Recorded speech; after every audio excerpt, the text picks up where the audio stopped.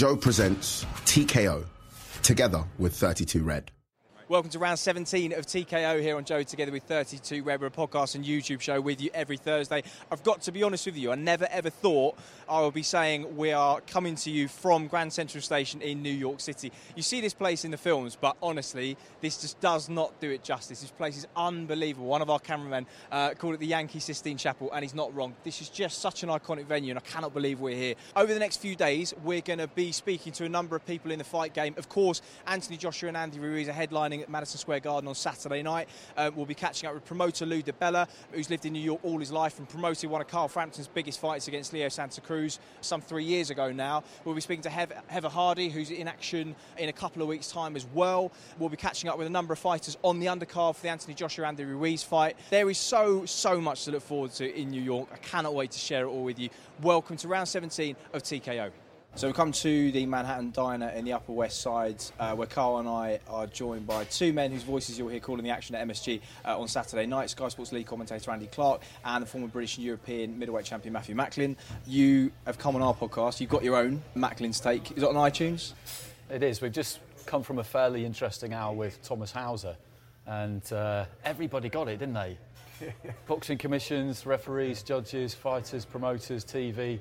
Absolutely, everybody. It was great, yeah, it was really good. You have to manoeuvre yourself quite carefully these days in boxing with who you align yourself, your network or your promoter. For you, obviously this move with Top Rank is pretty crucial to success at featherweight because two of the top three guys are there. Yeah, of course, and as a boxer you have to do that, but why fighters shouldn't. If I was managing a young fighter, and you see it all the time, these young guys, and they give, for example, if someone's with Frank Warren, they'll give Eddie Hearn grief, or vice versa. You don't have to fall out with a rival promoter. Let the promoters do their jobs. You could be a free agent at some point where you may have to go and shake that promoter's hand and do a bit of ass kissing or whatever. But it's important as a fighter to make the right moves. And for me, going with Top Rank, the fight that I want is Oscar Valdez at the minute. It's an easy fight to make, so I've almost been promised that. So that was a pretty sensible move. The problem we're getting, though, is that these promotional divides are becoming, certainly from promoters and managers' point of view, sort of self-interested financially to the point where big fights are stopped being made because the marinating process is such that the longer you leave it, the more these fights are worth. And we're seeing it at the moment. And Andy, we were talking earlier, whether it's Al Heyman's fault, whether it's Eddie Hearn's fault, it doesn't matter whose fault it is. This Wilder-Joshua thing is in danger of becoming the next Mayweather-Pacquiao, all because of self-interest from the people who aren't even fighting. Yeah, well, I mean, you've got promoters and networks, particularly promoters that are successful. Most successful people, a lot of successful people, are control freaks, because I think, control it and the money will come. They're not thinking, I want to make X amount on this fight. They're thinking, I want to build my relationship with the network, I want to build, the brand, the PBC, whatever it is. And so they're playing a bigger game than, Wilder's thinking, Joshua, I'm going to make X amount of million, but Al Heyman, for example, would be thinking the PBC and the future of the PBC, and that's with Fox and building boxing up on Fox. And so he's playing a much bigger game than just Wilder and Joshua. They're just pawns on the chessboard, and it's important. And then you suppose you have a manager, Shelley Finkel. He's probably aligned with Al Heyman. So you've got to see where are people coming from. What's people's ultimate agenda here? And I know if I'm a fighter, you want a manager that just cares about you and what's best for you. And then you also need a manager that's competent, and if he's competent, he's probably experienced and he's probably got a few relationships in boxing. So I always think in an ideal world, you're co-managed by, you're kind of managed by a guy who's just for you, but he's in partners with someone that's maybe not just for you, but he's got the clout, he's got the experience. The thing with Wilder and Joshua is, I don't think it's anywhere near that point of being a Mayweather-Pacquiao. I mean, for example, the Canelo-Golovkin, I'm glad that it happened 3 years after it was meant to happen, because it was a much bigger fight. And maybe Golovkin was on the slide, so it suited Canelo better. But in terms of a bigger fight, generating a lot more money for both guys, I think it happened at a pretty good time. It was in danger of going on a bit too long, but I think if it had gone a year beforehand, it wouldn't have generated anywhere near the money that it did for both guys. Now, Mayweather-Pacquiao was probably 4 or 5 years past its sell-by date, so I don't think Joshua Wilder's anywhere near that. But I think it's getting to the point of Canelo-Golovkin. I do think that it does need to happen within the next 6 to 8 months. I don't think it will. 6 to 8 months. I don't think you see that. I think in the first quarter of next year, I would like to see it happen. Yeah, we'd all love to see it. I think I hate to say it, I don't know why, but I just feel like that's a couple of years away, that fight. I mean, you mentioned Canelo and Golovkin, and you talk about Canelo had a couple of nice decisions given his way in the build-up to that, because ultimately they knew that if those decisions hadn't gone his way, it would have scuppered the value of Canelo Triple G. We saw the same thing with Felix Sturm and Oscar De La Hoya, for example, ahead of the Hopkins undisputed clash. Problem with Wilder, Andy, is every time he fights, he wins, but he looks like he's going to lose. And if he does lose at any point and he gets chinned, then the value of that fight just goes through the floor. Yeah, it does, and you take a risk every time you put any fighter in there, but I do like the fact that they've taken Luis Ortiz. I know it's not what we want, but they've got that done quick, and he is the best available opponent out there, bar Dillian White maybe, that anybody could get, and Wilder's got him, so Joshua can't fight him next, and nor can Tyson Fury, so he's the one who's kind of leading the way on that score, if you like. But his vulnerability, Wilder, is what makes him attractive. That's always been true of heavyweights, the fact that they're so huge. But when you see a big heavyweight kind of like list into the ropes or look like they're about to go down, it's one of the most dramatic things you'll see in all the sport. And Wilder, he's just got that X factor, and he always has had. You watch him against Brazil, and it's crazy stuff. He was hurt in 30 seconds, moments after he hurt Brazil, and then it was all over 30 seconds after that. Yeah. Right now you've got Tyson Fury, who's in my opinion, definitely the most naturally gifted, most talented, the cleverest out of the three top heavyweights. You've got Joshua, who's kind of the superstar, maybe best all-rounder, power, everything, but you've got Wilder, who's without doubt the most exciting. He can be hurt, he has got frailties, but he's just got absolutely devastating, freakish one-punch power. And it's difficult to call the winner in these fights. People keep asking all the time, and I like, it's always hard to call because they've all got different attributes that they could beat the other guy with. Like, AJ's the most athletic. He's got devastating power. He's a big lump. Wilder is really unorthodox, but can probably punch harder than AJ. And then Fury's a mover who can give both of these guys problems. We've seen he already did with Wilder. So hard to pick a winner in these fights until we see them happening. But again, it comes back to the point that how far away we are from seeing that fight. That when Jarrell Miller popped for these three different substances, and we're looking for an opponent at 7 and a bit weeks' notice, even though we knew Deontay Wilder was in camp, he would have had the option of paying Dominic Breazeale a big step-aside fee with the money he would have made from an AJ fight. We didn't even consider that Deontay Wilder would be an opponent for AJ because we just knew it wasn't even going to happen. No, it's too complicated of a situation between the different networks, different promoters, and in fairness, a fight of that magnitude would take probably longer than 6 weeks to build it up properly and maximise the revenue. But I do think that fight's going to happen sooner rather than later. I think it's going to happen in the first part of next year for the simple reason there's no one else left for them to fight. You know, they've pretty much eliminated each other. I think, you know, he fights Ortiz. I'd imagine that AJ fights Dillian White at the end of this year because, again, who else is there? And then after that, it's like, who are you going to fight? It's a bit of a myth as in, the heavyweight division's fire. Yeah, the top 5 is, but after the top 5, it's a pretty thin division. I think it's going to happen. I do believe that Wilder Joshua will happen in the first half of next year. I do think as well that the press and the public and TV have got to try and put pressure on to make this happen. Yeah. You know, you look at what HBO did with boxing in their kind of heyday, where they had a bit of a monopoly, and they would call the shots. They would say that's not good enough. They forced it a bit. Yeah, they would force it. They'd say, as close as we've been to having a UFC type model. Yeah, quality control. Yeah, we have to call for these fights, and it might come down to the fact that player power, participant power. The fighters might have to say, look, I want this fight. Wilder and Joshua might have to say, we want this fight. Now, you two teams, get it done. I'll tell you another thing that could happen. I mean, this pay-per-view now on Saturday night could bomb. You know, and if it does bomb then, it's going to show that, listen, the paying public, because that's what it comes down to as well at the end of the day, say, we ain't going to pay for second best. We want Wilder Joshua, and if we don't have Fury in that mix as well. And if that doesn't happen, we just don't buy in it. They don't get made. Let's talk about Andy Ruiz then.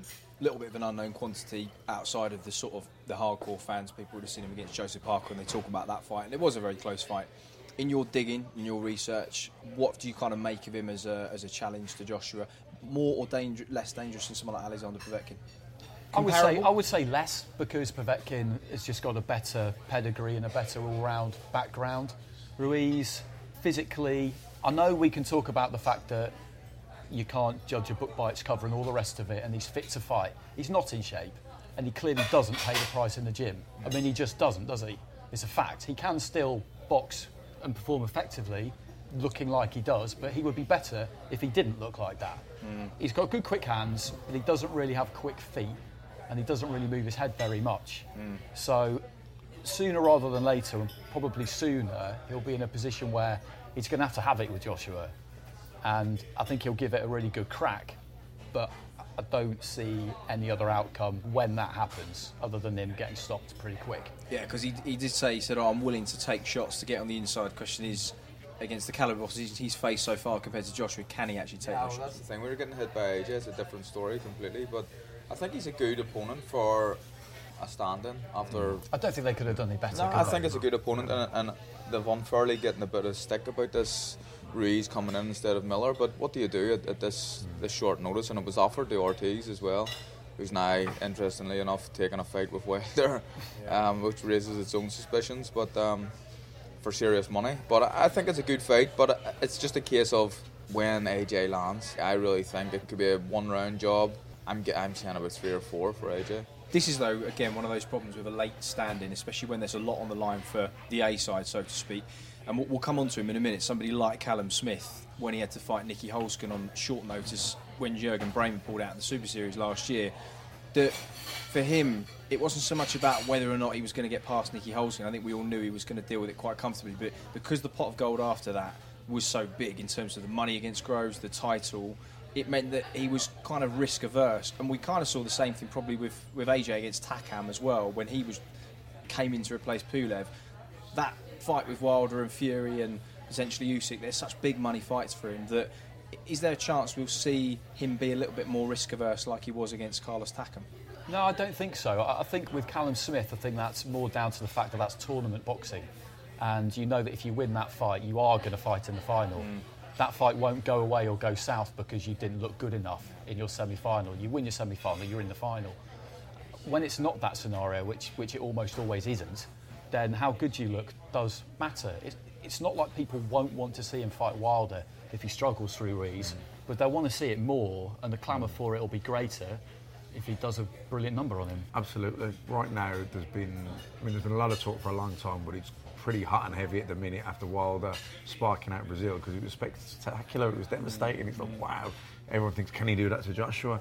You know, Joshua will without doubt feel a little bit of pressure to go out there and make a statement, but it's important from his trainers, I'd imagine Rob McCracken's instilling into him, you know from an early age, don't look for the knockout, because when you do, it never comes. When you just stick to your boxing, bang, it just comes. So if I was Robert McCracken, the thing I'd be drumming in most is just get your jab going. The knockout will come, but let it come. Don't look for it, don't force it. You're more likely to make a statement by trying not to make a statement. Just go in there and box your normal fight.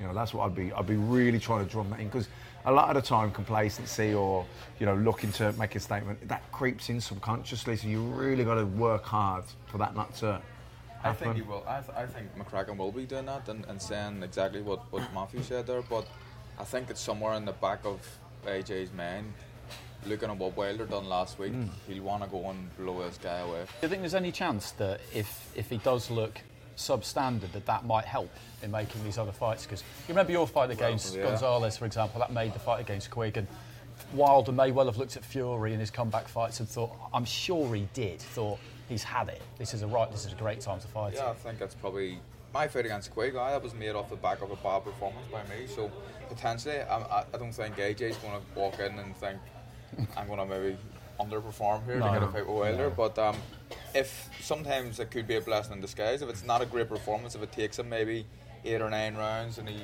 doesn't look great in the early parts of it, potentially then we could see a Wilder fight. That's exactly what happened with me and Felix Sturm. The fight before Felix Sturm had a defensive European title against a guy called Ruben Varane from Spain. Been stopped in, I think, 6 or 7 rounds by Sebastian Zibic, who's a good boxer but not a puncher. And I definitely thought I was going to knock him out 3, 4, 5 rounds, something like that. 10 days before the fight, ended up catching a chest infection on the way back. Was going to pull out of the fight, seeing how it was getting less and less. I was coughing up phlegm the whole week of the fight, and I suppose I trained hard for the fight, but I was complacent. I was looking past Ruben Varane in the sense that I thought, you know what, I'll stop him in 4, 5, 6 rounds and the chest infection won't be a factor. But I remember we had a bit of a trade-off in like the second or third round. I felt I was weak as a kid, and he caught me a left uppercut on the eye closed. And what should have been a routine European title has become a hard fight. And I had to dig in, and I got the win, unanimous decision. But it was a bad performance, and I remember him the write-up afterwards, he's Macklin's best days behind him. So I know Sturm had been looking at me for a while. I was European champion. I was ranked in the top 5, Ring Magazine type thing, because they'd sussed me out on about 6-7 months before in terms of money and that. And they didn't go for me. They went for, I think, Giovanni Lorenzo or someone who it was. So they obviously was looking at me. And I think after that performance, because Sturm had beaten this guy on points too, I thought, yeah, he'll be a good name, big name, not what he was. Let's go for it. And that's why I got that opportunity. A bit like Carl said there with the Gonzalez one, he took the quick fight. So sometimes it wasn't your intention, but it actually probably worked out in the end because of it. We'll see how it works out on Saturday night. Anthony Joshua against Andy Ruiz, defending the WBA, WBO and IBF World Heavyweight titles. And we caught up with him earlier on today to get his thoughts ahead of Saturday. Yeah, thank you very much, big man. What's this one? It's Joe. Yeah. No, I'm doing a podcast with Joe. That's smart. Just a couple of questions. First question I wanted to ask you was, I've been on the deck before as a fighter, and I felt like I learned a lot in that fight. Yeah. You were on the deck against Klitschko. Yeah. What have you learned from that fight and that experience? You know when it's a slugfest though, it wasn't even like a technical fight where he just caught me with I don't know, it was weird, it was just a slugfest. So one of those ones where I had to go down in it to get up to fight back. But what I learned is that I was too top heavy as a heavyweight. I was doing a lot of weights, so I couldn't carry my body properly and learn how to pace myself throughout the rounds. And also lastly, I said to my coach, I said, look, if I have another one of these fights, I'm done with boxing. I said I should be good enough that I don't have to go through like hell and back to win a fight. It should be like a good competition, but I shouldn't have to go through one of those fights to win. And there are the 3 things. Don't be too top heavy, stay loose, control myself throughout each round, don't gas out, and I need to improve because I can't have too many of these fights if I want to win. With Wilder looking so good last week, 1 round knockout, how important is it for you not only to win, but also to look good? Yeah, I do need to. That's what I was saying, like, Wilder looked unbelievable. Boom! You know, Brazil's a big man as well, so to knock him out takes some real power. And like the comparisons right now in the division is hard because I'm a completely different fighter to Wilder. I want to go in there, I like breaking down my opponents, looking at where the gaps are. He's a bit more, just go in there and try and knock him out. So I do want to take him out, but also if it doesn't happen, I think looking good is important as well. So I want to go in there and just show how good I am. Yeah. Okay, and what's next after this win? After this win, God willing I win, I want to sit down with Fury and see what it'll take to make the fight, because Wilder's fighting Ortiz. And as a fan of the sport, look, it would be easy to go and fight Joe Bloggs next 5 times and try and sell out an arena, but I just feel like I'm robbing myself. So I want to challenge myself with the likes of Fury or Wilder. So I'm going to sit down, I'm going to try and get a meeting with Fury now and see if I win Saturday, what it will take to get this fight made. Anthony Joshua there speaking to us ahead of Saturday night. Madison Square Garden, the mecca of boxing. Luckily enough, you have boxed there yourself. Carl, you boxed in New York as well. Just want to talk a little bit about that stateside fighting experience. When was the first time you went and boxed in the States? So I fought in Atlantic City and Philadelphia back in 2005. There were 8 rounders on the undercards of other fights. But, it was, I think, when you're boxing as a kid, or even as a young pro, you know that the big fights are in America, Las Vegas, New York, and I remember always staying up till 2 or 3 in the morning, and always dreamed of boxing in America. So it was a different experience coming over a week or 2 before, staying in accommodation or hotels or whatever, being in the casino or wherever the fight was, and it was a great experience. And I think even the amateur days set you up for that a little bit, but I think in the pro game coming over to America, because that's where all the big fights were, it was brilliant experience. And a lot of the venues, I mean, we've done our fair share of covering the amateurs, and you go to some quite gritty sort of Eastern European towns, it's not particularly glamorous. When you first go stateside, somewhere like New York or Atlantic City, is there a feeling of, finally I've kind of made it or I've cracked it? Probably when the Americans look at British fighters as nothing until they come and do something in the States and they perform out here, and it's probably a little bit unfair, but that's the way the world works. And for me, my first fight in the States was in El Paso. It was on a matinee show, so I fought local time at 3 o'clock, Chavez Jr. was on the evening show, but I headlined the matinee show, which was shown on ITV back home. But it was, I don't know, they were giving tickets away. There was probably 1,000 people there. Not a lot of people, but I felt this is great. Just being in America for me was something special, and obviously New York and Vegas were a little bit more special than that one. But once you get over here and you start winning big fights, that's when you know you've done pretty well for yourself. They were talking today about the pressure on people like Callum Smith, Katie Taylor, Josh Buatsi, some of the young people going over boxing in the States. Do you feel that pressure and expectation more if it's in a kind of iconic fighting city? I was speaking to Katie Taylor today and asking her about the pressures that I know she's fought in big bills before, but she's so much expectation on her. People just expect her to win. That's the win. Sorry, that's a different type of pressure, and it's always on her shoulders. But she can deal with it, and she's dealt with it before. But coming here, I know someone like Tommy Coyle, who's on the bill, never ever imagined to be fighting in Madison Square Gardens, and he's right up for it. I think that you're going to see the performance of Tommy Coyle's career. So, in a way, that could be a positive impact on him. But Callum Smith, someone again who's expected to beat in Hassan Mdam, but he's in the Mecca. It brings its own pressures, and it's yeah. Yeah, I think, obviously those two fights I had back in 2005 in Philly and Atlantic City, they were 8-round fights against type opponents. When I fought in Madison Square Garden against Sergio Martinez, it was a pound for pound. It was on HBO. It was a world title.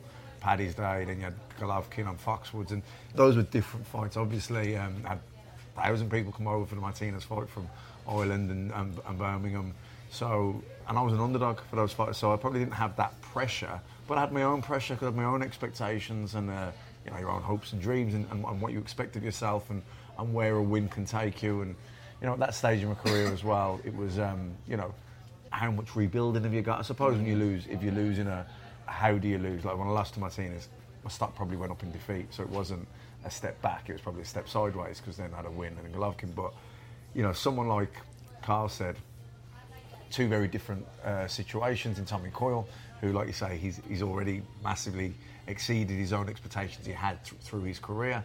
Now he's in Madison Square Garden against Algeria. It's a win-win for him, really, where you've got Callum Smith, who's coming off a fantastic win over George Groves, fighting a guy, Hassan Mdam, who was a good fighter 5 years ago at middleweight. Yeah. So Callum's probably feel under pressure to perform really well, not just win.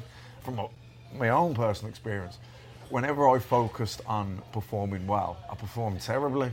When I was in a fight where I just wanted to win, I performed well. It was like, do you know what I mean? It was the different pressure. So be interesting to see how Callum performs. I was talking to Buatsi a few weeks ago about, he was saying he's acutely aware of what fighters sometimes say after retirement. They look back and say, I wish I'd enjoyed that moment more, I wish I'd taken in that. And we kind of had a conversation about making sure you're present and being in that moment. But I guess also, you don't want to conflict. You have to stay pretty focused and switched on during a fight. And if you're taking too much in and enjoying it too much, that itself might impact your performance. Yeah, of course. And the build-up and walking around the city, that's when you get the buzz and the weigh-ins. There was big crowds at weigh-ins, etc. But in the fight, it doesn't matter if you're fighting in a leisure centre somewhere or Madison Square Gardens. For me, it's probably the same thoughts going through your head. You want to win the fight. I don't think the performance will be too different. I don't know. Maybe I'm contradicting myself in what I said with Tommy Coyle a minute ago, but... No, I think I know what you're saying. When you're walking around the week of a fight, you're in New York, you're soaking it up then because you can. You're not being relaxed with your team. When you walk into that ring, whether you're in a leisure centre or in Madison Square Garden, same thoughts are the same. You're that focused on the fight, you're almost oblivious. Now, I remember going into against Sergio because it was...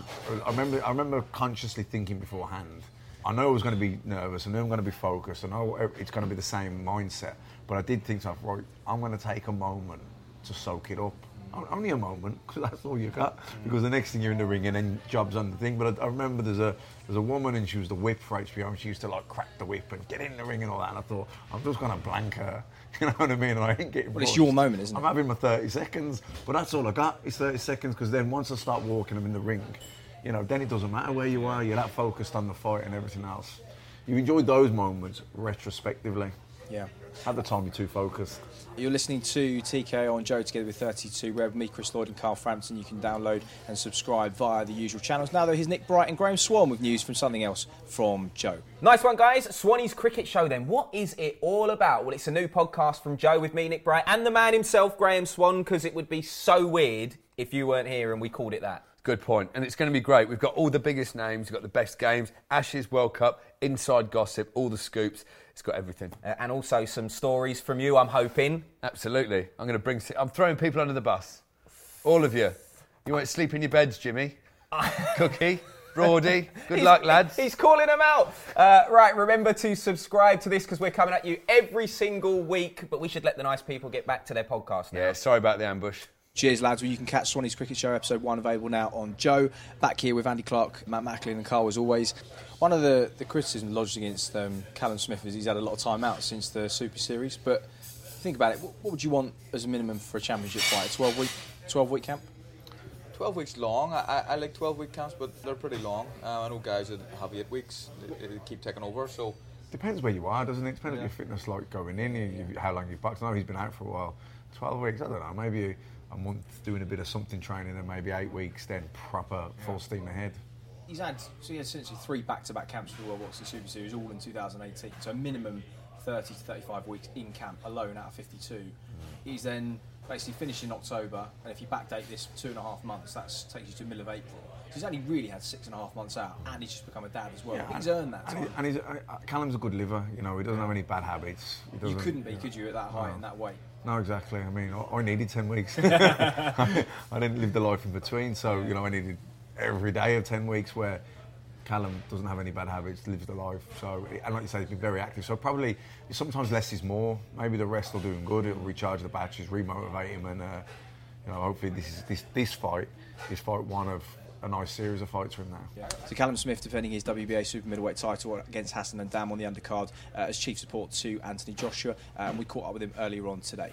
Yeah, I feel good. Camp was good. We always had a rough idea when we were going to be fighting. It wasn't just sprung on me out the blue. We were obviously talking as a team, and I feel good. I'm looking forward to walking the ring as a world champion and successfully defending them. Obviously, you're the number 1 super middleweight on the planet at the minute. You have a fight at the weekend, which you can't overlook. But who's the ideal opponent next? I want big fights. You know yourself. I just want big names and unification fights. Obviously, I'm not looking past Hassan and Dam the weekend, but take care of business then, and we'll sit down with the team and see what fights best. But I want the bigger fights that motivate me and will make me want to go to the gym and make me want to better myself. And what threats do you think he brings? He's a good mover. He's got good feet movement, and he'll try and make it as difficult and awkward for me as possible to tag him. But I've got to just stay patient and land when I can and take advantage of it. Good man. Will you allow yourself to watch the match?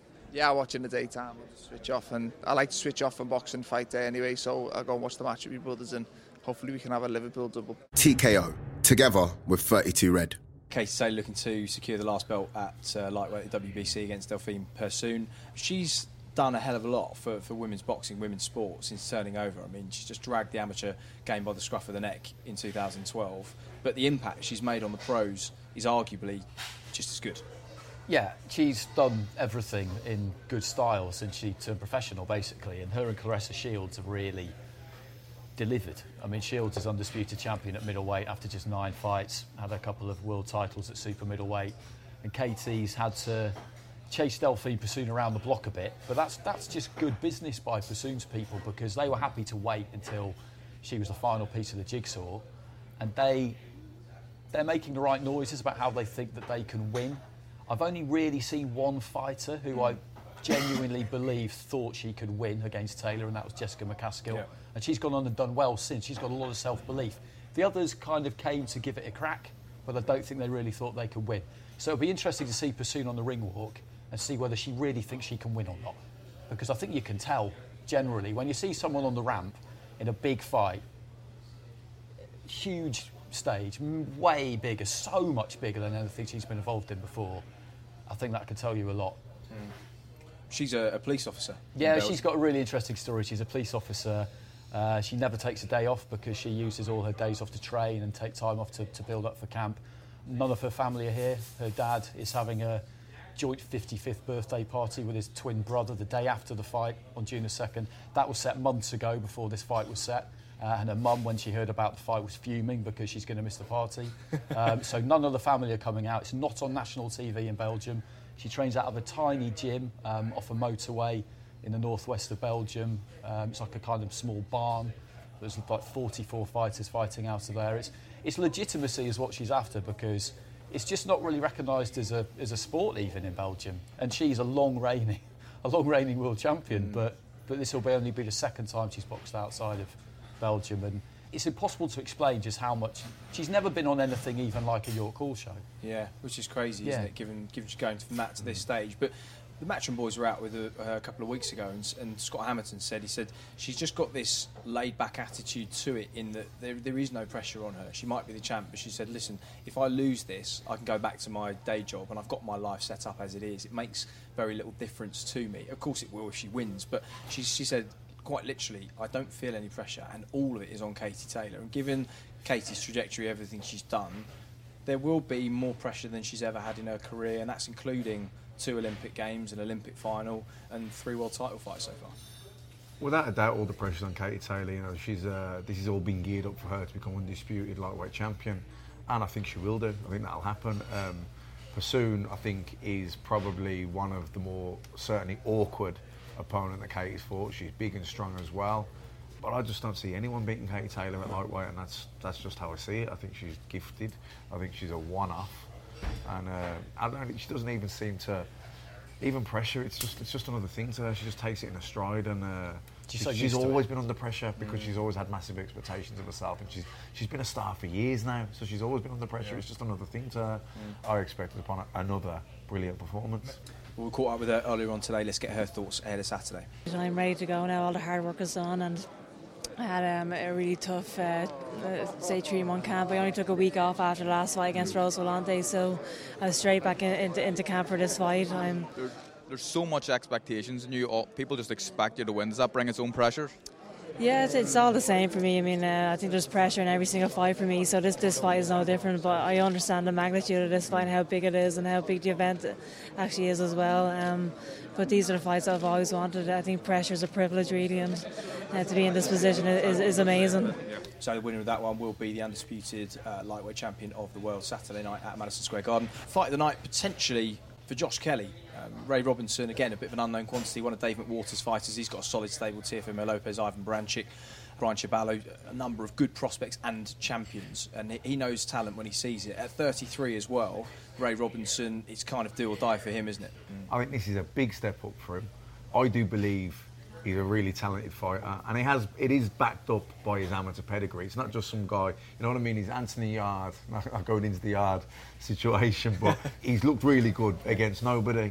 You know, now, Josh Kelly's looked really good against, almost probably no one of any great note, but he was a really good amateur, so the pedigree kind of backs up the hype that he's shown so far, albeit against a lower level opposition as a professional. But this fight, I believe, is a big step up for him, and I've heard how good he's looked in the gym, and people whose opinion I value said, "Nah, trust me, he can fight." So I'm really looking forward and excited to see how he performs, because I'm really sure I'm very confident that he'll win it, but I'm looking for a big performance from him to kind of warrant the hype. I think this one is one where people actually, although he's looked the part in his career so far, yet without having boxed any terrific names, but this is a one where people potentially will sit up if he wins the fight and go, kid can fight. And I think the hype around him, and people talk about him, you know, maybe not the opponents, he hasn't fought anyone, why has he got this hype? And he gets a little bit criticised as well by fans. It's probably to do with his style and his flashness. And I remember being a kid, although he was an amazing fighter, I hated Naz, who was an amazing fighter, but because of the flashness, and some people just don't like that. Josh Kelly is a very, very flash fighter, but he sure can't fight. I genuinely believe he's a quality fighter. And I guess the acid test is if the flashness and the footwork and the braggadocio, if it works against opponents of a higher level, then people will probably be willing to forget some of the kind of, you know, stuff at the beginning of his career. Yeah, I mean, that's what it is. People were like that, like Carl said about Naz. I knew a lot of people, like my dad's kind of house, couldn't stand Naz when he was coming through, hated him. But then eventually, you know, when he beat Steve Robinson and he started beating all these other guys at a world level, it was like, okay then, fair enough. there was a bit of that then. So before we go, pick of the nights for you guys, what are you looking forward to the most? I'm looking forward to the opening fight, Tommy Coyle against Chris Algieri. The top of the bill will be great because the sense of occasion around it and the atmosphere inside the garden when they take to the ring will be tremendous. But I'm really looking forward to Algieri against Coyle. Definitely that one, because I think Tommy Coyle's always in great fights, and I know win, lose or draw, it's going to be exciting. Looking forward to seeing Kelly with his first big step up, and of course Katie Taylor. Tommy Coyle for me, knowing him, and I'm actually going to be in the corner with him. First time I've ever been in the corner of a fighter. Not a bad place to start, Madison Square Garden. So Tommy Algieri, Katie Taylor becoming undisputed champion. I think the Josh Kelly fight as well is it's probably the hardest fight to call on the bill. I know a lot of people think that Josh Kelly's going to win this pretty comfortably. I think he'll win the fight, but I think it's going to be a hard fight for him. And then first time actually seeing AJ in the flesh as well, up close and personal, so I'm really looking forward to that. Good man. Well, Andy, Matt, Cole, as always, thanks for your company. Whet the appetite very nicely for a big night on Saturday night. Anthony Joshua headlining at Madison Square Garden. You've been listening to TKO on Joe, together with 32 Red.